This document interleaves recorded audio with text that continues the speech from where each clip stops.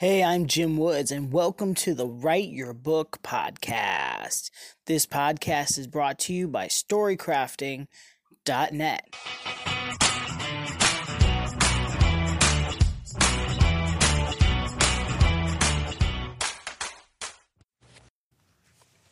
Hey there, hope you're doing well.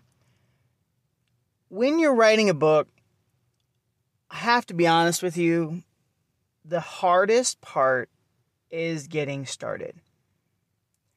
It's being willing to write crap, being willing to write something that you know is not very good. Most people don't write a book.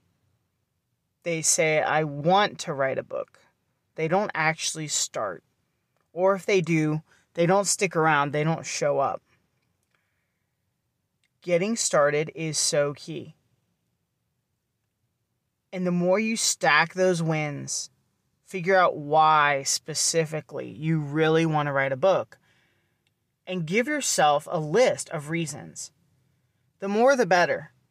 Maybe you want to officially start a speaking career. Maybe you want to launch a business. Maybe you want to become an author and write lots of books.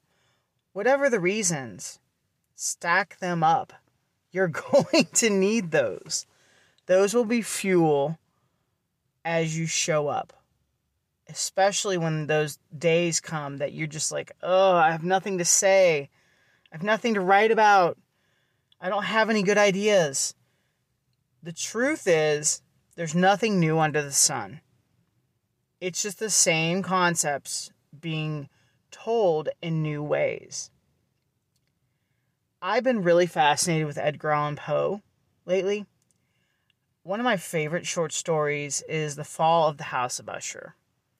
And it's really a haunted house story, but there's still more to it.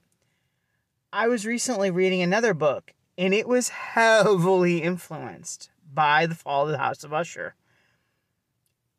If you're writing in a genre-specific manner, you're going to be inspired by those greats that wrote those foundational pieces. I recently wrote a short story myself called Sirens, and it is so Poe-inspired. You might not know it explicitly until I tell you that. Like, if you actually read the short story, you might be like, oh, wow, that was kind of cool. That was a trip. That was exciting.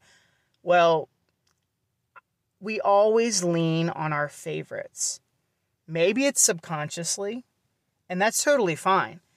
But those are the ones that we build our foundation on. And it's important to know that. Don't ever think that you have to write something completely original and unique, or you won't get started. And that's a big problem for most first-time writers, first-time authors. Don't try to be extra creative. Don't reinvent the wheel. Just get started. Hope this encourages you. If you need some help, I am a professional writing coach, and I love working with other writers. I've worked with a lot of New York Times bestsellers even, such as Gretchen Rubin, Jon Acuff. I'd love to help you too. Fire me an email, jimwoodswrites@gmail.com, and we'll start to chat.